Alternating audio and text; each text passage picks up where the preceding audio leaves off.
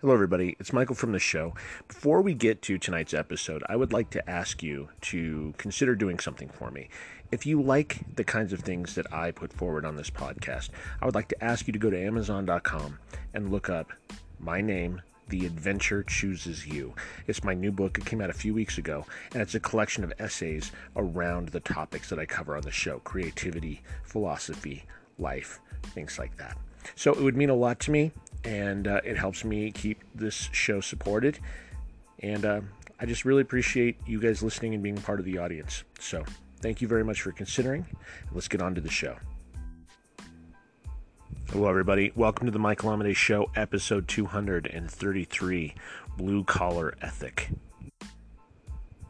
You know, us creative people, us artists, us entrepreneurs, us, filmmakers and writers and whatever, we can be pretty precious sometimes, can't we? I mean, I think we're aware of the gravity of the art. We're aware of the emotions and the psychological aspects that come into us actually executing our work well.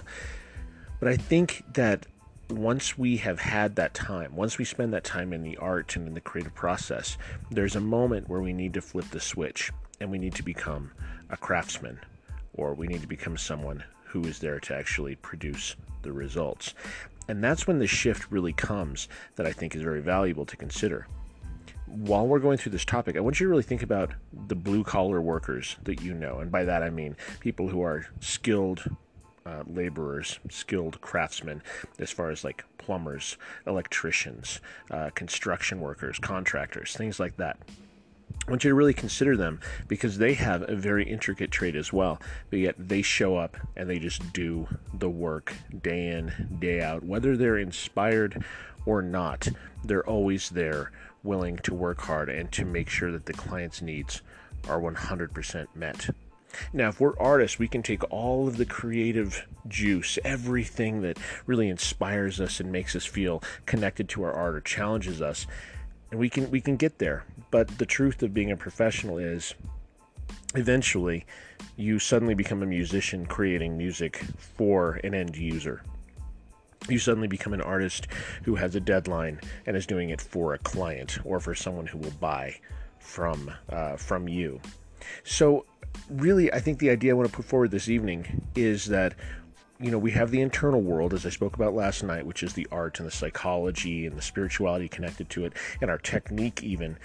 But then there's a moment where that technique turns into the external interaction with the world, which is all about execution. And I think the thing that we could really learn, the thing that really pushes us forward as creative people, is when we use that blue-collar work ethic when it comes to us putting our art out there into the world. Now, a lot of people already do this, but I think a lot of people have yet to make that turn. And I want to offer this idea and have you at least think about it. Perhaps you can apply it to your own life. I would love to hear what happens if you do. So you can send me a message. You go to michaelamade.com, go to the contact form there, put it in there. That's an easy way to find me. Also, I'm all over social media, so that shouldn't be hard to find me either.